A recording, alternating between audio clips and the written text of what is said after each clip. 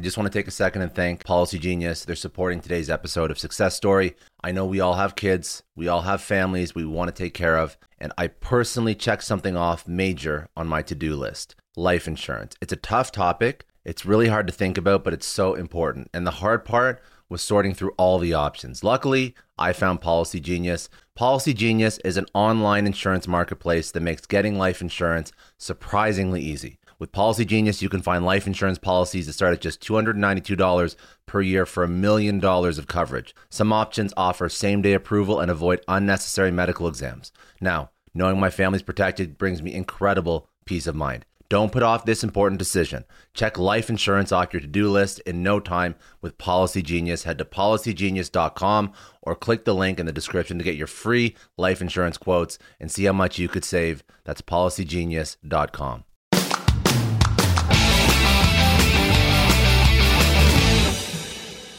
Welcome to the Success Story Podcast. I'm your host, Scott Clary. On this podcast, I have candid interviews with execs, celebrities, politicians, and other notable figures, all who have achieved success through both wins and losses, to learn more about their life, their ideas, and their insights. I sit down with leaders and mentors and unpack their story to help pass those lessons on to others through both experiences and tactical strategy for business professionals, entrepreneurs, and everyone in between. Without further ado, another episode of the Success Story Podcast. Thanks again for joining us today. I'm sitting down with Mike Liut, who is a former professional ice hockey goaltender and current managing director of Octagon Hockey. So following his extremely impressive 15-year career, the Connecticut Hockey Hall of Famer earned his Juris Doctorate from Detroit College of Law, pivoting from professional ice hockey player to lawyer. Today, he is responsible for the negotiation of over $328 million in active NHL contracts, managing the contracts of some of the most prolific and well-known players in the NHL. Mike, thank you so much for joining. Walk me through, starting with where you first started playing hockey, where that passion came from, all the way through to what you're doing now at Octagon. I played in a little town outside of Toronto in the 60s, and it was called Woodbridge, which is now... I know Woodbridge, yeah, of course. Yeah. So it was a town of 3,000 people, and maybe we drew from 15,000 people to Kleinburg and so forth. But we would have our banquet at the end of the year, and the commissioner or convener of the league or association, our entry into the OMHA, said that education is important, and and he gave some denominator, which was rather large, make it to the NHL. And I was stunned. And I remember thinking, well, he didn't say zero. So, and I think that that's relatively consistent with players that, that they've all, I think at one point had that conscious at a young age.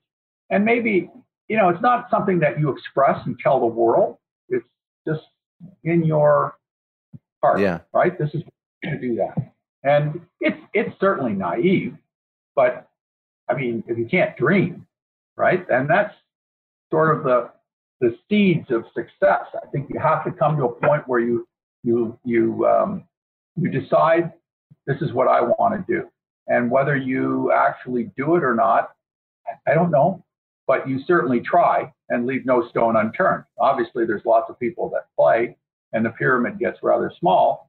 But I won't even go as far as to say self-belief. I won't get into the psychology of it. It's just something that you do. You start in a direction and you move forward. And along the way, there's always going to be people who have a significant impact on your career and likely goes all the way, runs the gamut. And I certainly have that. When I'm talking to players that I represent, have represented them, and we talk about this process of moving from amateur hockey to pro to making it in the NHL, staying in the NHL, I say it's a fluke. A part of it is just a fluke. You just had enough good things going on in your life, and you met enough people that it happened. And I look at coaches, and I had a number of coaches, that just, I don't know, they believed in you, they saw something in you, they gave you the opportunity or allowed you an opportunity. And an opportunity can be fleeting, right? So it's what you do with it. But, I had, Ron Mason. I decided to go to college. I had Ron Mason, who winds up being when he retired, he was the winningest coach in college hockey history. He didn't recruit me. We kind of found each other. He had a profound effect. I'm playing pro hockey, Floyd Smith. I'm in the WHA, and he comes up to me and he gives me the, "Kid, you think you can play 70 games? Donnie Edwards played 70 games for me in Buffalo, right? I hadn't played 25 games in a year." And you're like, "Oh, I don't know, coach. I never played more than 25, but hey, I'd sure like the opportunity." And that's how it works. There's a significant degree of good fortune, but more importantly, good people that had a major impact on your career. And it doesn't stop, right? One of my teammates my first year was Pat Stapleton, just passed away. Great guy, right? I mean, really understood the game, thought about the game. And, we came from college. Nobody really knew that much about college, even though, players like Red Berenson already played and retired. It's still sort of U.S. college hockey was an unknown. Pat said to me one day, "Everybody in hockey will give you a reason why you should fail. It's just up to you whether you believe them or not." Nothing could be more true than that, right? In hockey, we say player's too small, too slow, he's timid. They come up with every flaw that they can, right? Instead of focusing on what they can do, right, and then deciding whether they can use that, it's the flaws that jump out at them. But really, it's just somebody's opinion that says, "Hey, I don't think you can do it."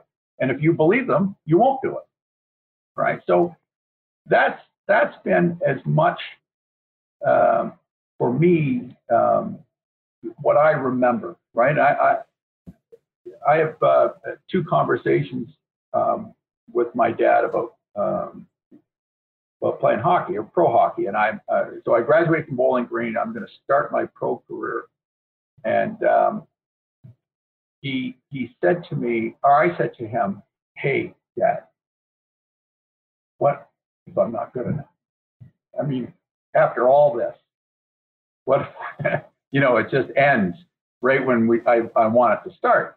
And his immediate response was, "Well, I hope you're man enough to look in the mirror and just accept what it is and move on with the rest of your life. Because no matter how good you are and how long you think you can play hockey, there's still going to be the rest of your life. You're not going to do this forever." So it was that this is what I want to do. Okay, here's the support. Go and do it, right? And know that you're going to have to do something else. That's why you went to school, right? This is not going to last forever. And, that's all those little pieces, the coaches and your parents and teammates that have this, they come to you at the right time with the right words to encourage you, to remove the anxiety, to, allow you to go forward, right? Whether it's Floyd Smith opening the door or my dad saying, "Hey, if you don't make it, it's okay," right? Lots of people don't make it. You played a long time, right? And if you don't make it, or if you do make it, you still have to do the rest of what you're going to do for the rest of your life. So don't lose sight of that.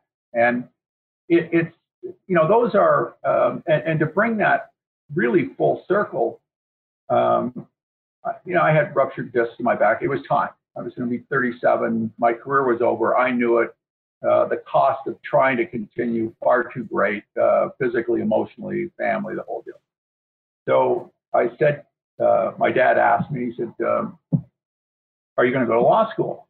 And I was like, "Wow, I don't know, Dad." I said, "If I go to law school, in 3 years, I'm going to be 40.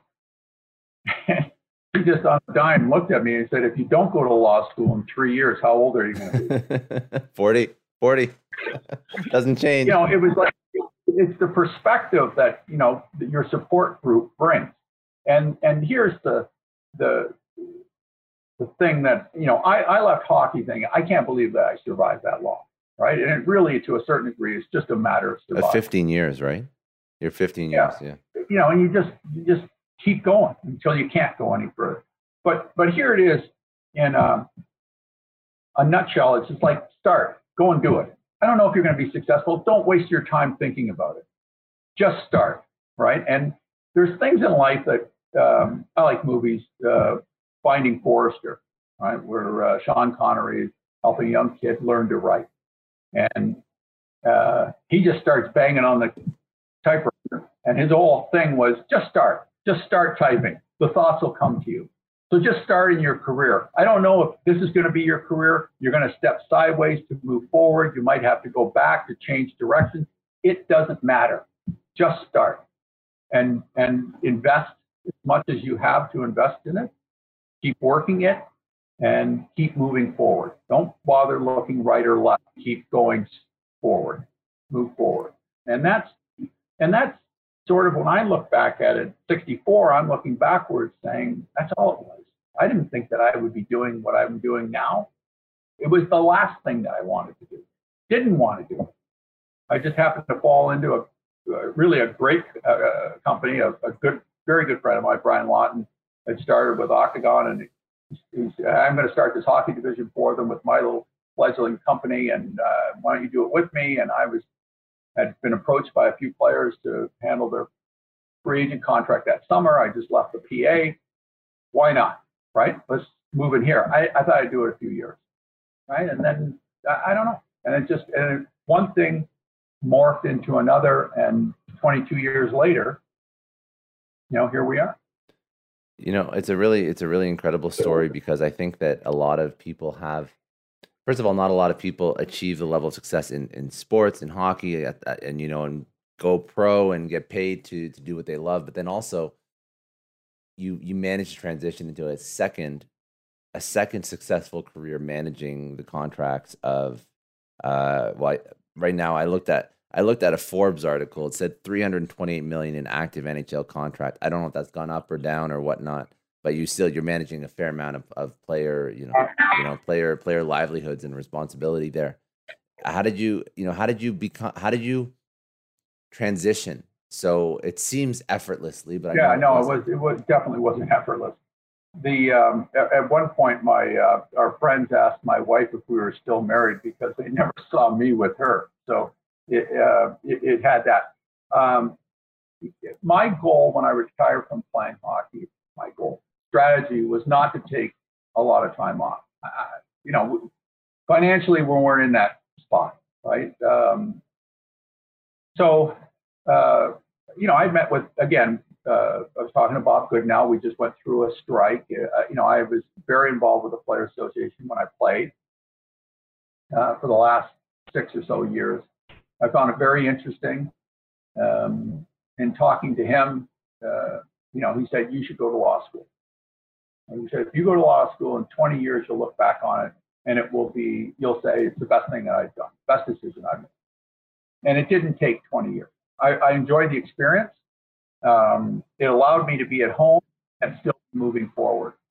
So it was, a time when I had whatever I was going to set aside, and you're not making any money and you're spending a lot of money, but we had set ourselves up to be able to afford a transition. And it was, again, there's another individual coming into your life, getting you pointed in a direction. And that's important. I've often said that to, I know hockey players, but I would say athletes in general, the same principle. The guys who played a long time, right, and they've reached a reasonable level of success that allows them to play a long time, they can get up every day and they can grind and they can be successful. They can take direction. They understand how it is to work within an organization. When you get out of hockey, the issue is this. You play hockey, you have Pee Wee, Bantam, midget, junior, or college, AHL, NHL. The stepping stones are there. You just have to follow. When you retire, the path is gone. You don't know where to go. And it's the other part to it emotionally is you immediately realize that you no longer belong in that group, right? That's an earned society that you get to play in. And when you're no longer a player, you're a retired player, you're an alum, all those good things. But in your heart, you know that you don't walk through that dressing room door anymore. That's not your spot, right? So you're dealing with all of that, and it feels isolating. It did to me. It felt like I was completely isolated. So it's important to have something to come back to and to start moving in a direction. For me, it was going back to school. There were a few nights reading in the library till 10 o'clock at night where you just look at the ceiling and go, what have I got myself into? Fortunately, I told enough people that I couldn't quit, that I was committed to the program. And then it just, okay, now I've got a degree. Now I graduated, I passed the bar, and now my dad looks at me and he says, well, now you got to figure out how to make some money with that degree. It's not worth much if you can't do that. So, I was with the Players Association. We had a grand plan. It didn't quite work out that way. I didn't stay with it, but, you keep, this presented itself, and, when there's a door opens, another one might close, but whatever your decision is, it's a decision that you make where I'm going to step forward and I'm going to make it the right decision. Right, that's the other piece to it. You can't look for the right decision. You have to find something that you find appealing, and when you step in that direction, for the time that you're there, you have to make it a great decision. You have to put your all into it. So it's not. I haven't been in school in 16 years. I'm going to go to law school. I have to pass the entrance exam, the LSAT. I took a course. It didn't make any sense. I was like, whatever. And it's all, it's a time test, right? It's, you have to move. And there's a lot of questions and not much time to answer anything. So I would get up every morning, kids would go off to school. I would sit down and I would do an LSAT exam every day, or half of it or a third of it, whatever it was. I forget how it was broken into sections. But I would do a section at a time and make sure that I could answer a section of questions within the allotted time. And I did it every day for probably a month or two, right? And you just pound away at it until you start to, you get your rhythm. You get your rhythm in terms of the cadence of answering questions. You get a feel for the type of questions and where your weaknesses are. And that's just preparation. So, it's like everything was a book. Everything I learned, everything I learned in life, you learn before you're 5 or something. It was like that. It's like everything I know in life, I learned when I was, by the time, whatever, right, through hockey. So same lessons, transfer. You take the good experiences and you build upon them. And then after that, so you have your JD. You never actually, did you ever practice law, or did you just go right into managing? And I guess a lot of the contracts actually could require some legal revision or whatnot, right, or supervision. So did you? Yeah, I stayed with the Players Association. So I was working part-time with the Players Association while I was going to school. I was also coaching at Michigan as a volunteer goalie coach, which was a lot of fun, but just a hobby. Yeah. And then after graduation or writing the bar, then I stayed with the PA, did a lot of distance work, working from home, the things that we're doing now. And then, a couple of years after that, I decided to leave the PA, and then that was the choice, right? So, and I did have a choice. I could have said, I could have practiced law in earnest. And looking back on it, it's the one thing that, in a way, I wish I had, right? So when I have a young person call me or contact me, however he contacts, and says, I'm going to law school, I want to be a player agent. And I'm telling him it's an end game. It's not the beginning. You went to law school to be a lawyer. Now that you passed the bar exam, now go be a lawyer. Because when you pass the bar exam, you have all this black letter law, but you don't know how to do it. and you have to learn how to execute as a lawyer. And I tell them to go find the most complicated, involved law firm that you can work for and dive into it and put your 80 hours in or whatever it is every week and really grind through it. At the end of 5 years, if you want to make a lateral or move in another direction, then you can make that decision at that time. But first, develop some skills outside of you went to law school, you passed the bar exam. Okay, you're a smart enough person. Now go develop some skills and experience. And then if you want to come to the sports in general, actually, then fine. But sports is essentially, it's a bit of a dead end world. Like it's here, and where do you go, from here? Mm-hmm. I think that there is something after a sports career and management, whatever, if you've got a skill set coming into it. So that's my advice. I would have liked to have done it. I started representing players, a few years after law school. Again, it's something I started. I had the background for it with everything that I've done, playing the Players Association, law school, practicing a little bit. And then I moved into representing these players. And then within Octagon, I wound up having the opportunity to do a few other things. When we had the lockout in 0405, I was participating in other areas using my law degree, and then I eventually started managing the hockey division. We expanded it. We were in a good position because of the stability of Octagon. We were Alan Walsh joined us, and shortly after that, we kept expanding, adding a few other players with him, Rick Follett, and then Andy Scott, and we're growing our team. And then Ben Hankinson joined us with Chris McAlpine with another agency, and we just so your success is a lot of hard work.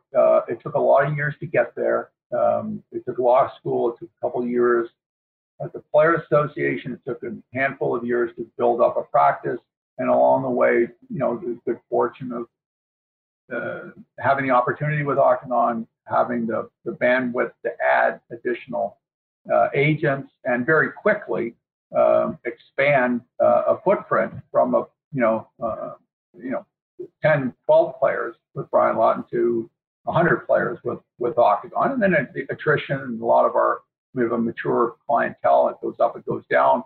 But we've had a chance to build an organization, right, that has a significant impact in the National Hockey League and on our clients. And so our philosophy, if you will, is that we're managing their careers both on and off the ice. No, I'm not on the ice, but they're they are outside of their hockey. Because it's important for players athletes come into professional sports. They'll have a number of great things come their way, including it's going to be very lucrative. But the key is, what do you leave the game with? That's critical, because they, regardless of how much money they make, and there's much more money in the game now than there was when we played, and they can retire. The problem is they're so good at what they do. They're so used to being in the saddle and being in control and having a material impact. They're not just going to ride off in the sunset and say, okay, I'm going to do nothing. I'm 37 years old and I'm retired. Never going to happen, right? They're going to have to do something. So, if they have enough money, that's fine. They can transition. If they don't have enough money, they're going to have to create another career. And that's been a big part of our success. And I'm curious now, as an agent and managing all these careers, what are some of the largest challenges that you have with the players, or the players' experience in their careers? Well, it can run the gamut, right? I mean, it's established in themselves. I mean, players who have, Patrick Laine steps into the National Hockey League. He scores 80 goals in 2 years, right? I mean, that's, his issues are his career is starting to establish he's on his way. There's so many more players that have to learn the process and sort of walking them through the tough parts, the rough parts, and maybe they have to change the way they play the game. I mean, everybody that comes to pro hockey is coming with a degree of talent. They were the better players at the level they played below the NHL. So that doesn't mean that they're going to be a top six forward. They're not going to necessarily play on the power play. They're going to have to adjust. That's one of it, and one of the issues that could derail a career. Right? Mm-hmm. Then, and he's a top 10 scorer, and his career is off and running, and they're, I won't say generational, but you're not concerned too much with their on ice, and then everybody's off ice. They have challenges where we think that they're adults, right? They look like adults, they make money like adults, but they're still kids, and they have the issues that decisions and everything else that kids make, and so you're always managing that piece of it, right? They're going to go through, they're 22, 23, 24. They're doing adult things, right? They're buying homes, they're buying cars, they're paying for colleges and things of that nature, and getting them to understand, making them financially savvy is important, right? They have to understand that this is not going to be forever. That you're making X on your contract. You're not making that number. Your partner, the government, is taking a chunk of it, and this is what it's going to cost when you're to get through your life, and they understand that, or it becomes more clear when they approach retirement, when they can see that this is going to end, and then they've got 3 children. They start adding up the cost of education and then health, all of these things, and I always tell them, you have no idea how much money you're going to spend from 35 to 55 raising your kids, right? And you just can't put your head around. So that's the gamut of of course you can get into they get married. Some guys unfortunately get divorced. I mean, there's trauma in their life, right? But they're just they're so young. I think that's like the thing that I'm pulling from this. Like, they're just so young and they have to make all these but that's with most professional athletes. Like, you see that quite a bit, like financial issues and whatnot when they retire. They're forced to grow up very quickly, right? They grow up, they step on the ice and they look like adults, right? Because they're in control of their world. And then when you step off the ice or off the field or court, they're kids. They're very quickly, you can see that they're mature individuals, but they're 22, right? They just have the experience, to manage the things that they will be exposed to. And then, of course, we're in the world of branding and players, social media, and all of that can be good and bad. And you really just try and I don't want to say you're a surrogate parent, right? You want them to experience life, make mistakes, just not make too big a mistake. That is that's sort of the job. That's the thing. Now I just have a couple more, I guess, questions related to like the industry and the state of the industry, because you're so involved in it. What do you see happening with the current pandemic, with the way we can't go into stadiums anymore and arenas and watch a game? Do you think that there's going to be major disruption, or is there plans to come to some sort of way to keep business working in the interim? What's your take on that? The pandemic is an unknown, right? I mean, medical personnel with don't wear a mask now. It is a mask. It doesn't, and this it's so novel that everybody is guessing at how to handle it, what's going to exacerbate it, how to curtail it, and in the world of professional sports, as long as they're telling us we have to stand 6 feet apart from each other, it's very hard for me to envision how we're going to sit shoulder to shoulder with each other and watch a hockey or any sport. Yeah. We're in a moment where there's, uncertainty is an understatement. Of course, you have to be buoyed by the amount of money being thrown at vaccines and therapeutics and a lot of brilliant people in the world. And the more they wrestle with it, we're counting on them being able to control this. And I don't know what control means, but I think that we have to have the security that we can go to an event, not likely get sick. If we do get sick, treatable, and stay out of the hospital. And do you think the players can play even without a crowd? I think the players can play in the proposed NHL conclusion to the 1920 season. That they can do, right? If they can get the players into the bubble and everybody is free of COVID, the players can stay in the bubble. Then logically, if they don't let anybody else in the bubble, they should be okay. Can you do that for a season? I have my doubts, but you may have to start next season later in the year, December, January, and start without fans.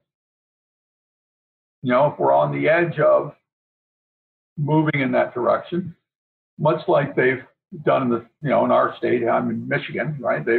We had some, we were on the front end of it. There was New York. Our airport is heavily traveled internationally, and I think we probably got it from both sides of the world. And at one point, the county that I live in, Oakland County, had more cases than 31 other states. That's how bad it was right here. So the governor, I think, did a great job guessing, of course, drawing the line at different spots, but shepherding the state through a crisis to the point where now we're starting to open up. We're still fluctuating. We still, there's still flares on the western side of the state. It hit the eastern side of the state with Detroit first. And I think that'll be very much like the NHL. We may have to start next year without fans, but hoping that Canada is way ahead of the United States in terms of their management. And we have to get to a point where we slowly move in a direction that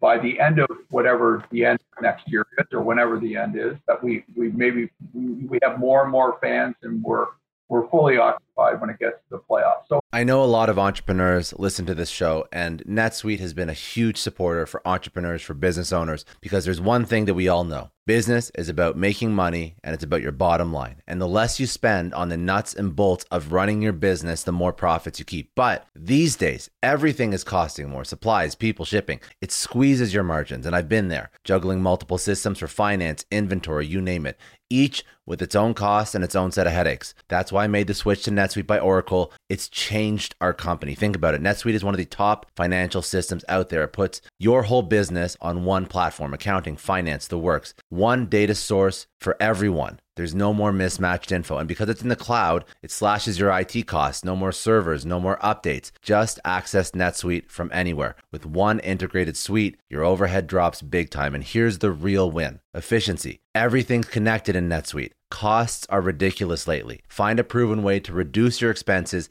and get better performance out of your team. It's a no-brainer, and that's what NetSuite offers. Over 37,000 companies have figured this out already. You have to join them. Right now, through to April 15th, NetSuite's got an incredible, flexible financing plan. Check it out and see the savings yourself at netsuite.com/Scott Clary. That's netsuite.com/Scott Clary. Hiring as a small business owner is a major pain. That's why LinkedIn is supporting today's episode. You need people with the right skills and experience, but finding them can take forever. It is incredibly frustrating to keep seeing candidates who just aren't a good fit, and that's why LinkedIn Jobs has been a game changer. Let me tell you a little story. We needed to hire a graphic designer, somebody with specific tech and software knowledge and the ability to truly understand our brand. And I started with all the usual job boards, and it's the same old story. Tons of irrelevant applications. No one's really matching my needs. I tried LinkedIn Jobs and the quality of candidates was just on another level. People with impressive portfolios, relevant expertise. I finally felt like I was interviewing the right people. That's truly the power of LinkedIn's massive professional network. You're tapping into this huge pool of talent you simply wouldn't find on other sites. It's about finding those niche candidates you actually need. And with the right people in front of you, hiring becomes a breeze. Did you know that 86% of small businesses find a qualified candidate on LinkedIn Jobs within 24 hours? That is how well their system works. Honestly, do yourself a favor and try LinkedIn Jobs next time you're hiring. You can post your job for free at linkedin.com/excellence. That's linkedin.com/excellence. Terms and conditions apply, but it's definitely worth trying out. I don't know about you, but the idea of being harassed, scammed, or even worse, all because somebody found my personal information online, that's terrifying. Our political opinions, our addresses, even stuff about our families, it's out there for anyone to grab. And did you know that data brokers are allowed to sell information on over 98% of Americans? It's scary stuff. That's why I've partnered with Delete Me. I personally use Delete Me. They're a big friend of the podcast because I put myself out there online. So safety is a huge concern. It's really scary how easy it is to find someone's details and information, but Delete Me creates a layer of protection that we all need. You tell Delete Me what you want gone, and they make it disappear from those sketchy data broker sites. And Delete Me doesn't stop. They constantly monitor the web to keep your information off those lists. It's like having a privacy watchdog that never sleeps. You need to take control of your data and keep your private life private by signing up for Delete Me. They're giving a special discount for all Success Story podcast listeners. Get 20% off your Delete Me plan when you go to joindeleteme.com/success and use promo code success at checkout. The only way to get 20% off is to go to joindeleteme.com/success and enter code success at checkout. joindeleteme.com/success. Hey everyone, I just want to take a second and thank the sponsor of today's episode, Heaven Hill Bottled and Bond Bourbon. Now, I don't have a lot of liquor sponsors on this show. Heaven Hill Bottled and Bond is actually one of my favorites. I've drank it for a few years now, and this is why we actually decided to work together. Heaven Hill Distillery, family owned since 1935, is a great entrepreneur story too. So there's 5 brothers. They filled their first whiskey barrels back in 1935, and their legacy still lives on today. Heaven Hill Bottled and Bond is aged over 7 years. That's 3 more than required by the Bottled and Bond Act of 1897. This means the best quality, the best purity, and the best consistency. This is not just average bourbon. It's the winner of the double gold medals at multiple 2023 World Spirits competitions, and they've won the very prestigious Triple Still Award. It's a very big deal in the liquor and bourbon world. Heaven Hill Bottled and Bond boasts an exceptionally smooth oak flavor, while its aroma offers a sweet blend of caramel and smooth vanilla. If you love bourbon, you need to try Heaven Hill Bottled and Bond. Available nationally, look for a bottle at your local store. Heaven Hill reminds you to think wisely, drink wisely. Think back to your last few days in the office. Did any of them leave you feeling really accomplished? Not the kind of day where you're running around like crazy, but where you've made real progress on something that matters. Because being busy doesn't always mean being productive, and I bet we've all been there. And maybe it's time to rethink what it means to get things done. Today's episode is sponsored by Belay, and what they help you do is, instead of getting sucked into emails and to-do lists, they help you delegate tasks and focus on big goals. They can connect you with top-notch US-based talent who are ready to take on those time-consuming tasks that bog you down. Let's be real. There are way more important things you could be doing than bookkeeping or wrangling a packed inbox. They have virtual assistants to handle all of those pesky administrative tasks, or accounting professionals to take care of all your financials. But here's the best part. You don't have to waste weeks searching for the right person. Belay's personalized matching service works quickly, sometimes matching you with the right talent to take stuff off your plate in under a week. Are you ready to try a different way of working? Check out Belay's list of the top 25 things you can delegate to a virtual assistant. It might just change your business and your life. Text SUCCESS, that's SUCCESS, to 55123 to get the list and to start transforming your to-do list with Belay.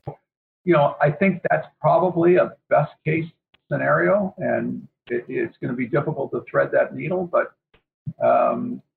there's many businesses that are in that same, it's hospitality, it's entertainment, it's the airlines. We're all going to be fine when we get to that same spot. And I guess the last thing I want to ask you sort of some insight questions as to, what you've learned over your career. But before I sort of pivot back away from NHL, Octagon, uh, what are you personally curious about in the world of NHL hockey, where the industry is going? And it could be pre-COVID, but are there any trends that you see taking off? Any things that's changing to the game that you're interested in right now or that's relevant? I think that I'm very fond of saying the more things change, the more they stay the same, and that we've changed a lot of the labels in the game, but the game is still five individuals against five individuals and a goalie at either end. And the game is very much about, I'm going to suppress your will with my will. And that piece of the game is never going to change. That is the essence of sports, of competition. We have moved in a direction of trying to explain what people that have been in the game see, right? And that is people who can control the puck, you can see the shift in the momentum of the game. When you look at a team like St. Louis last year, when they win the Stanley Cup, it was just a freight train. I mean, there wasn't anything special. You wouldn't say that they overpowered teams offensively, but they played a very coordinated game, an inspired game, and a selfless game. And their spirit matched or suppressed everybody else, and they came away the winner in a closely tested final. We're going to try to, and we've tried to explain that through analytics, which is terrific. I think analytics can open some suggestions and refine the game and make it a little bit, certainly more interesting. And I think it's a help. It isn't the entire question, or the question is not entirely answered by analytics, or even it's part of. Where analytics, for me, takes on a more meaningful in a game like hockey, when it is so fluid, that it is, if they could ever perfect the player's relationship to the puck, right? So chipping the puck, chipping your jersey, they understand where you are and tracking it, and there, I think that the data that you will mine from that ability will help the game improve. It'll help players understand their deficiencies. Coaches appreciate what they're not doing structurally, and it's another layer for the fans to enjoy. Right, it becomes more interactive on a level where the real time, because I can see TV screens with all sorts of data on them, in relationship to that. And I'll give you a quick example. We would say puck possession. Analytics came up with, puck possession. If you control the puck, you have a greater chance of winning the game. Really? Thanks, Tips. We always knew that, right? There's nothing new there. But if you're going to start putting a clock on somebody controlling the puck or puck possession, if they're controlling the puck along the boards, that might be useless, right? Because you have to control the puck in the middle of the ice. So those are the things that that I look for analytics to become more informative, more accurate in their explanation of the game. And that's starting to be something that is being incorporated more and more into the, I guess, the training strategy, or even like you mentioned, like the data points that fans can engage in. So they put these up on screen now, and they use them in coaching and training. I think that there's no, once you have, I think you're going to continue to see that. I think there's going to be more interactive play, beyond gambling, right? I mean, that's going to be the next one. But I think it's interactive in the sense of explaining and getting people to understand the game and what's really going on. And that's technology. And we're looking at in other areas of players with wearable technology. into a situation where you're monitoring a player, hey, you can look at it as a negative or you can look at it as a positive. I think that I went through my career at the end of we didn't have water in the net. So if you're a goalie and the team didn't take a penalty against, you didn't have a chance to go to the bench and get a shot of water, right? Which is lunacy. You're going to go play 45 minutes and not replenish any of the fluids that you're leaking. So the wearables goes to that, right? When they can monitor. So a point I want to make was at the end of my career, we had a nutritionist come in Washington and they took our blood, and it was mid-season, past 60% of the season was over, and so we have a consultation with her, and she said, your red blood cells are low, you're anemic, you're dehydrated. And I went, yeah, okay. Are you okay? And I said, well, this is how I feel. Right, this is how I am. This is always how I am in February. And she's looking at me like I should fall over. So monitoring those things, teams in the West Coast have had sleep coach, if you want to do it, someone that's monitoring their sleep patterns, your jet lag and nutrition and all of those things, how much you're working, how much you're, where you are in your fatigue level, and do you need to practice for 40 minutes or 20 minutes or have a day off, or we used to say you could play yourself out of shape, right? Because you're just playing the games, you actually, the games slow down. I don't know how it happens. Lawyer, not a doctor, not a biologist. I don't understand this stuff. I can just tell you that, you get to a point where you say, I feel like I'm out of shape. Now they monitor that. I see it as a huge advantage for players. If they're, they should never be afraid of stuff like that. That's very interesting. I just love getting insights as to where like a whole industry is going and the tech that they're going to be using. So thank you for highlighting that. Because that's a lot of fun to sort of understand and interpret how that's going to change the game, and not just change the game, but like augment is probably a better word than change. Okay, I have some questions just to sort of tee up your life experience in your career. So you sort of touched on this before, but what would be some advice that you would give somebody who wanted to go into a career like yours? It could be, I would say, somebody who wants to focus after they retire, or they just want to go into sports management. You mentioned it before, but just highlight that again. Well, I think if you're an athlete, I really think that, you're going to stay in coaching, or, you're going to work your way into management or scouting. That's fine. I mean, you have the requisite background for that. But young kids that are coming out of college and they're going to go to law school or business school, I still say you have to go and acquire skills, develop skills, acquire experience away from sports, and then bring those skills back to sports.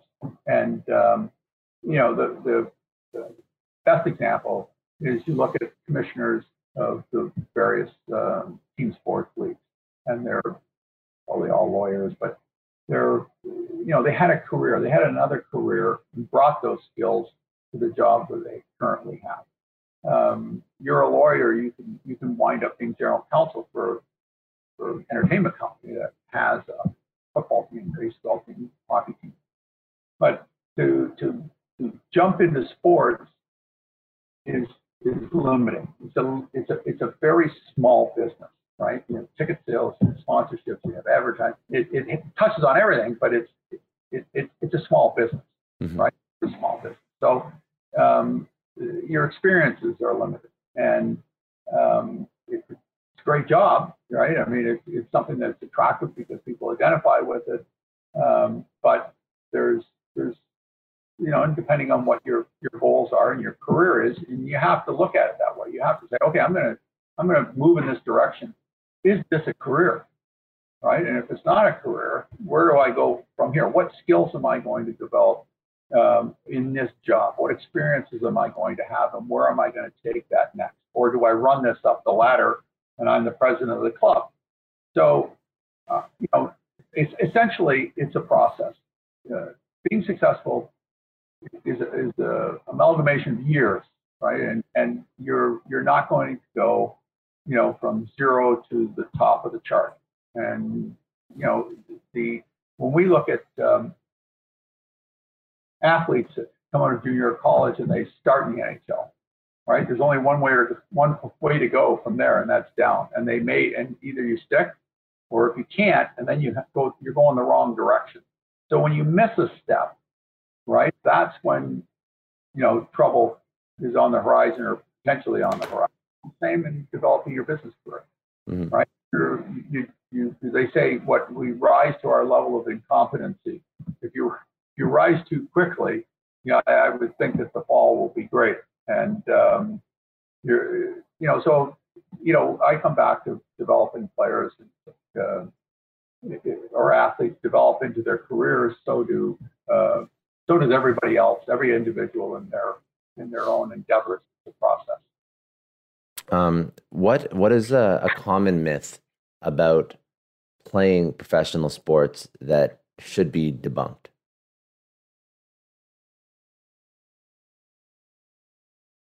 It's a pretty great life. I don't know if there's anything that I would debunk. It's not easy, but it isn't always as glamorous. When you look at the numbers that people put up, and of course you're always focusing on the most successful or the highest paid individuals. But that's the top of the chart. And professional sports leagues, and even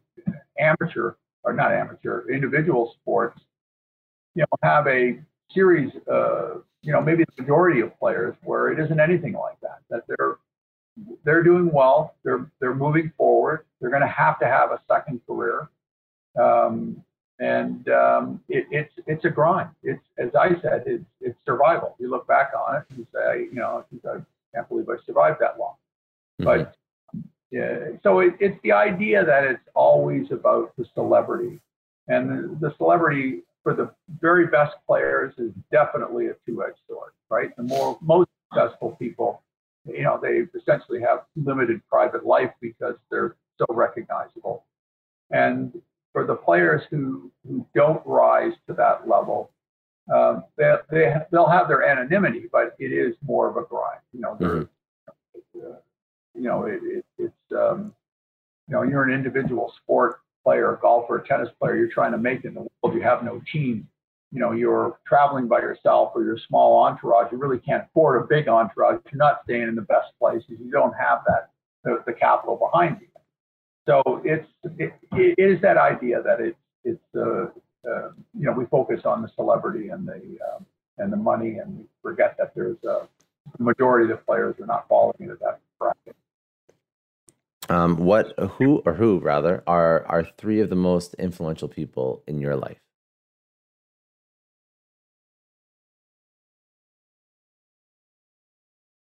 I think everybody says their parents.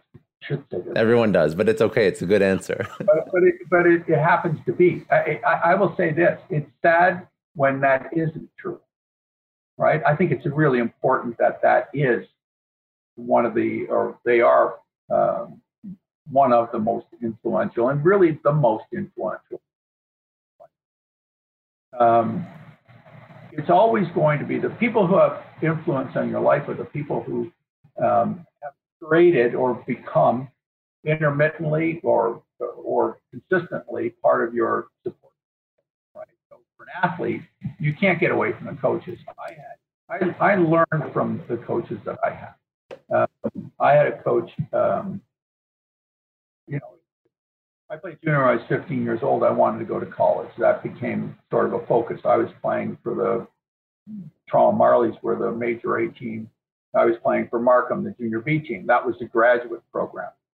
I wasn't ready to make that decision. If I had stayed with Markham, I would have been pressured to do that. The coach of Markham, even though I was going to be the starting goalie that year, Bill White, suggested I go play in Dixie. Right? He was looking out for my best interest. I learned something about selflessness there. I played for Joe Scanlon in Dixie, and he was really tough, right? And he just didn't accept it, right? Like it was a tough game, and you played tough.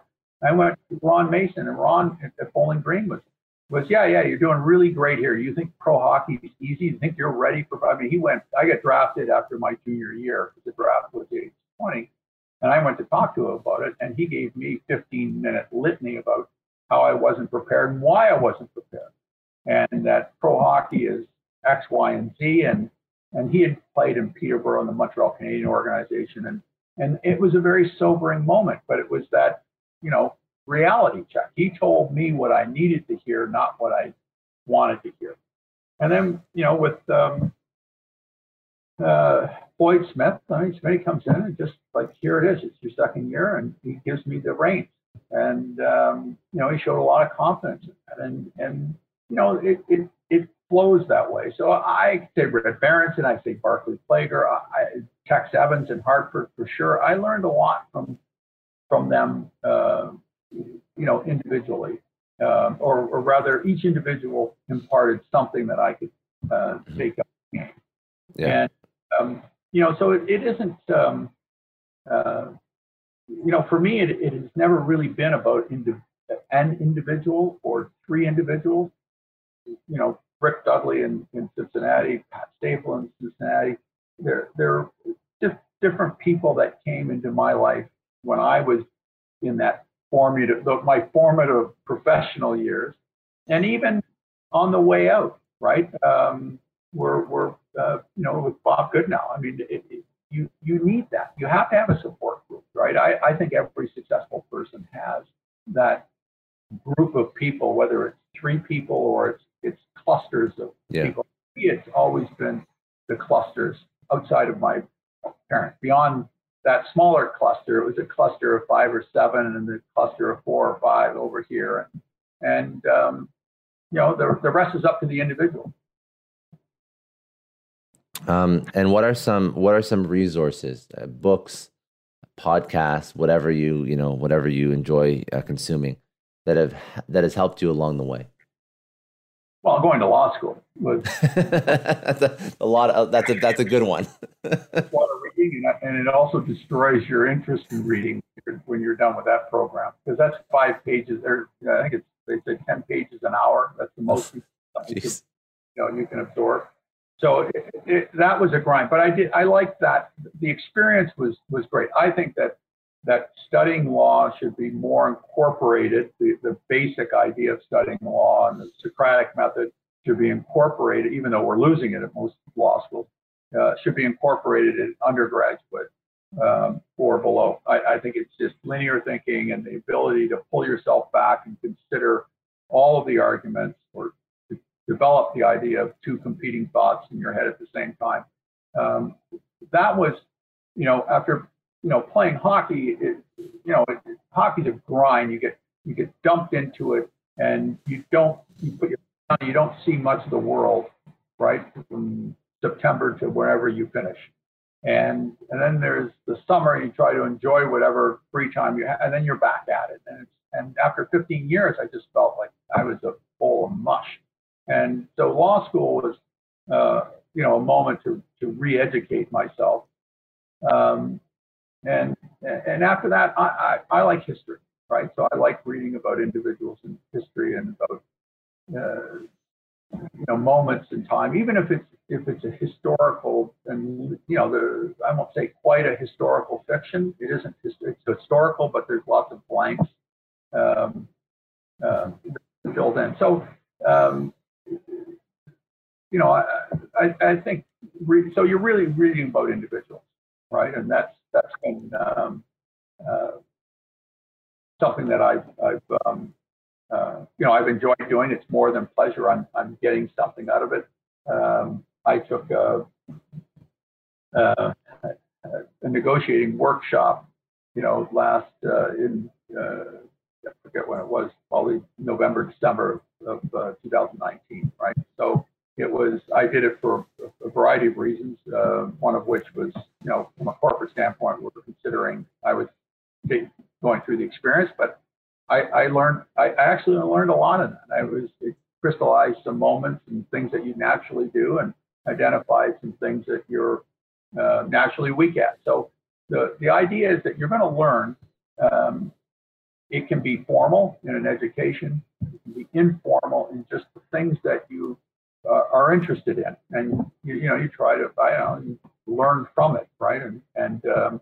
And you're always looking to improve on your skill set. So I go back to, hey, you've got some formal training, now go and find some experience and develop skills and perfect, really understand what you can and can't do, right? And play to your strengths. Good. And then just one lesson that you would tell your younger self. My younger self?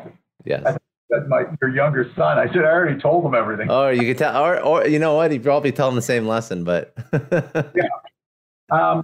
I would tell a younger self not to be deterred by the adversity. Right? You're going to get knocked down, and we all know that. It's not whether you get knocked down, but whether you get up. Mm-hmm. Every time you do get knocked down, it knocks a chunk off you. Right? And I would say that there are moments in my career, both on the ice and off the ice, where negative experiences, sometimes there's a residual effect that you don't shake off. And I would say that no matter how bad the experience, find something good from it and never think about it again, and never let it deter you from being aggressive or shying away from that same opportunity. Right? Look for, essentially, you're going to have some bad experiences, right? You're going to lose, right? And wherever that loss occurs, go back at that same issue, right? Do it until you win. I love that. We tend to shy away from that. We're not sure we want to go and challenge ourselves again. Mm-hmm. And the last question. What does success mean to you?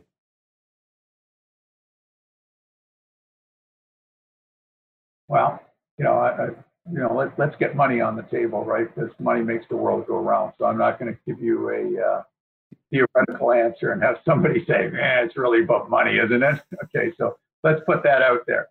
But it is the very much like people talk about retirement, right? Are you going to retire and just do nothing and play golf or to find whatever your hobby is? And say, oh, they're afraid of that, right? It's about doing something that's meaningful. It's important, impactful, right? Even a little bit. And it doesn't have to be money, right? It could be no money, philanthropic.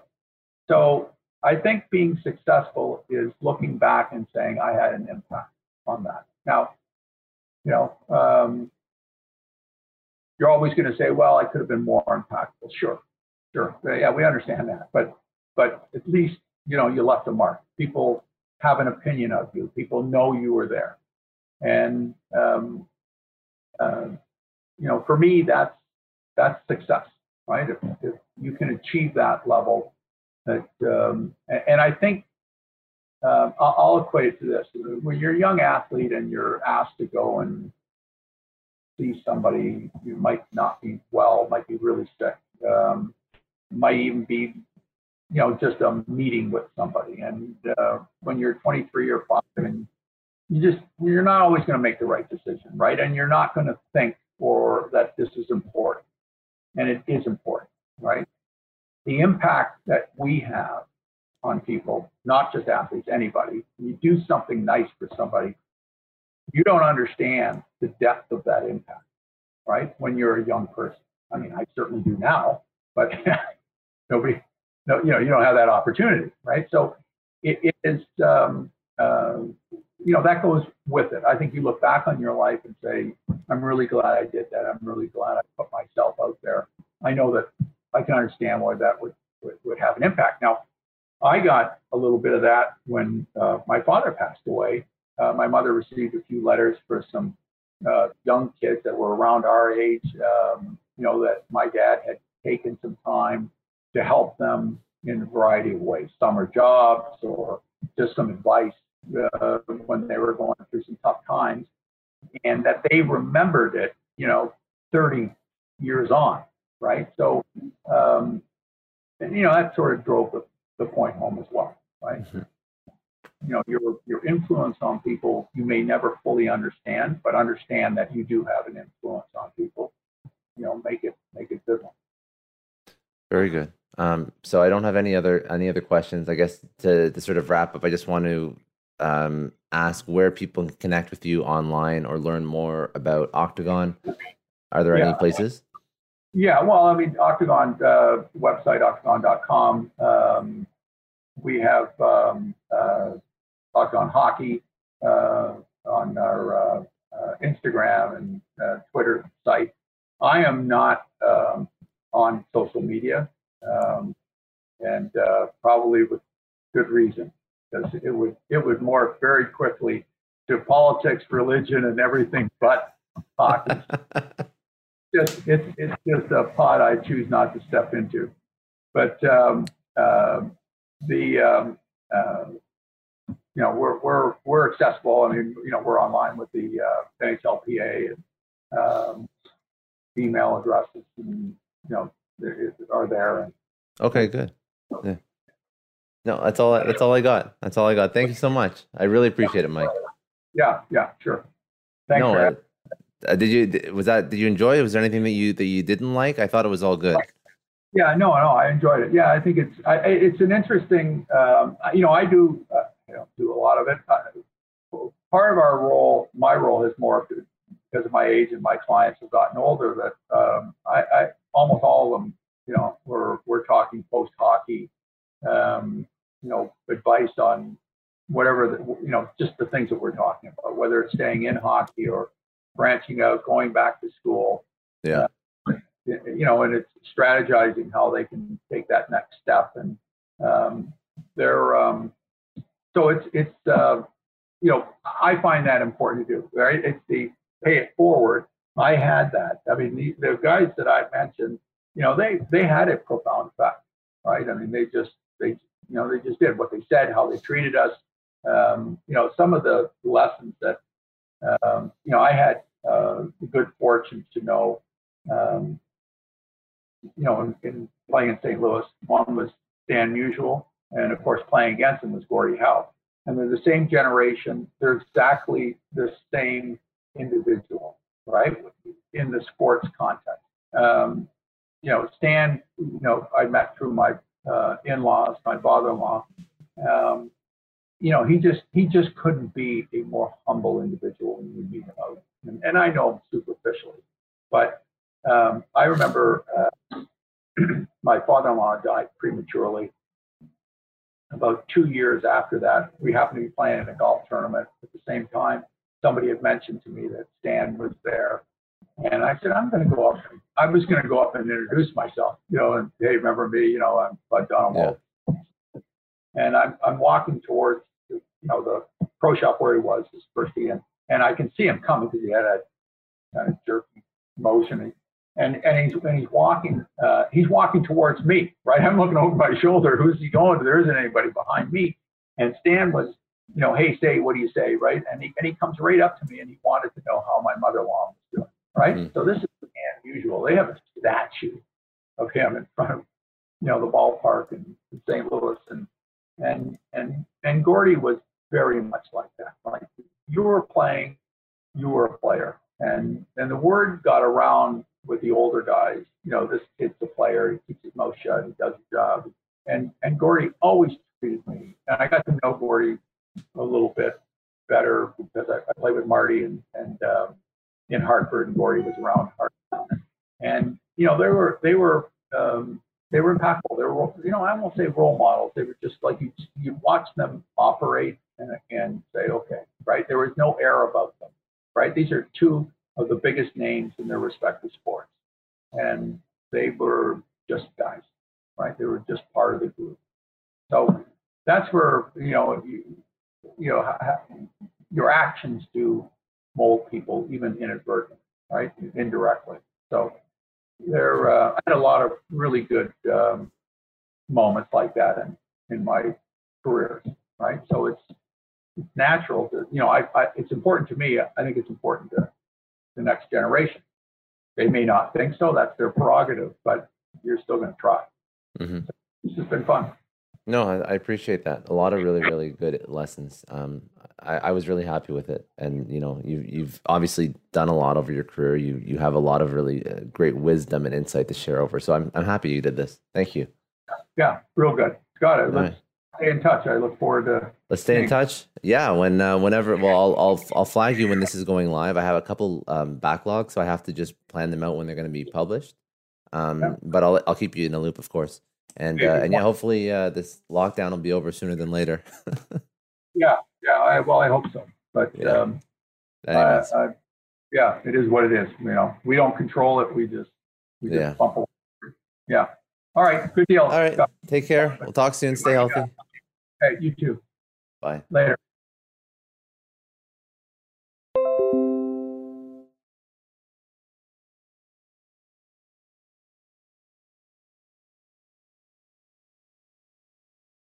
That's all for today. Thanks again for joining me on another episode of the Success Story Podcast.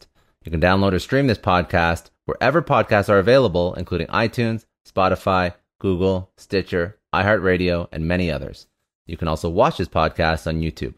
If you haven't already, please subscribe and share this podcast with your friends, family, coworkers, and peers. Please leave us a rating on iTunes. It takes about 30 seconds as it allows other people to find our podcast and lets our amazing guests reach even more people with their message. And remember, any rating is fine as long as it contains 5 stars. I'm Scott Clary from the Success Story Podcast, signing off.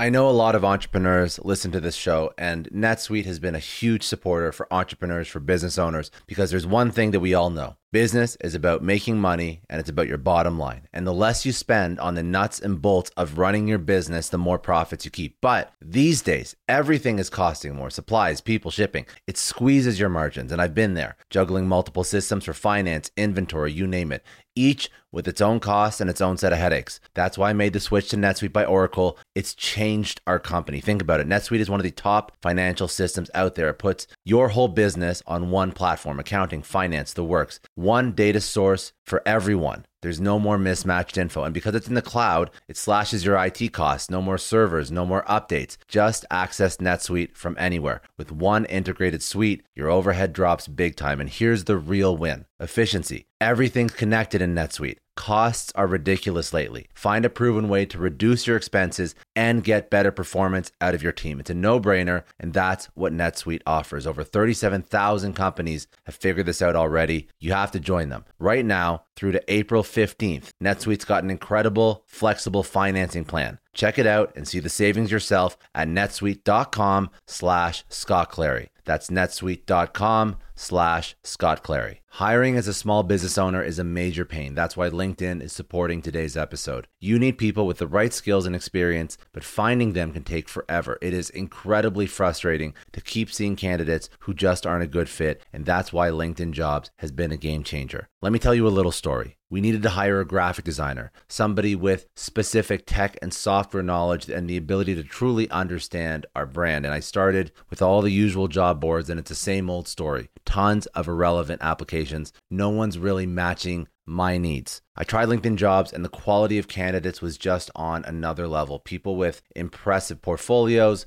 relevant expertise.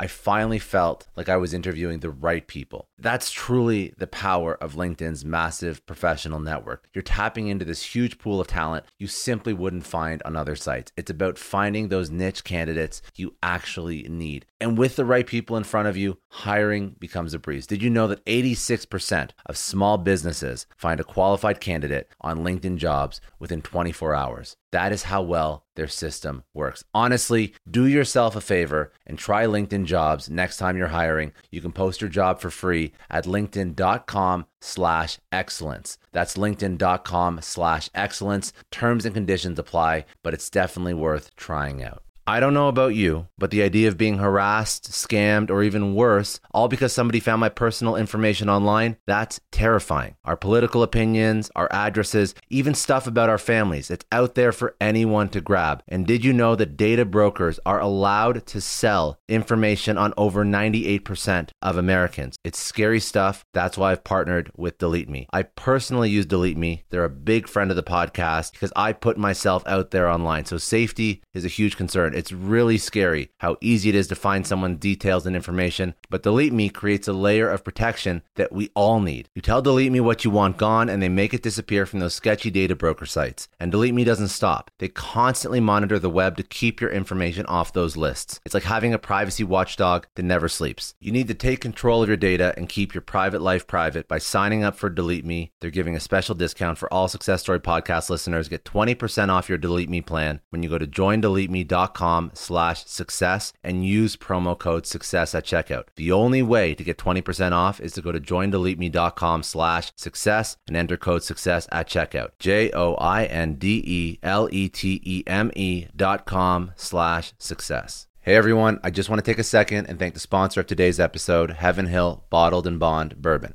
Now, I don't have a lot of liquor sponsors on this show. Heaven Hill Bottled and Bond is actually one of my favorites. I've drank it for a few years now, and this is why we actually decided to work together.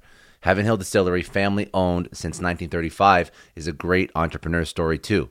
So there's 5 brothers.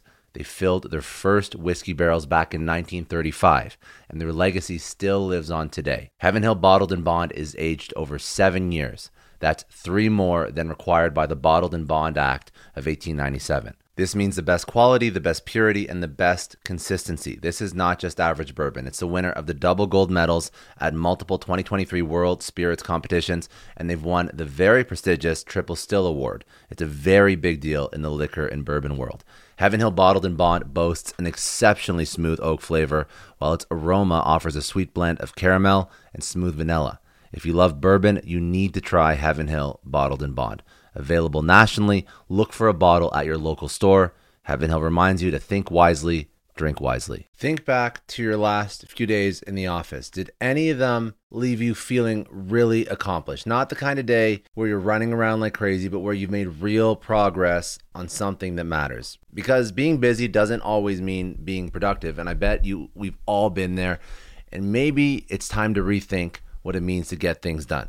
Today's episode is sponsored by Belay, and what they help you do is, instead of getting sucked into emails and to-do lists, they help you delegate tasks and focus on big goals. They can connect you with top-notch US-based talent who are ready to take on those time-consuming tasks that bog you down. Let's be real. There are way more important things you could be doing than bookkeeping or wrangling a packed inbox. They have virtual assistants to handle all of those pesky administrative tasks, or accounting professionals to take care of all your financials. But here's the best part. You don't have to waste weeks searching for the right person. Belay's personalized matching service works quickly, sometimes matching you with the right talent to take stuff off your plate in under a week. Are you ready to try a different way of working? Check out Belay's list of the top 25 things you can delegate to a virtual assistant. It might just change your business and your life. Text SUCCESS, that's SUCCESS, to 55123 to get the list and to start transforming your to-do list with Belay.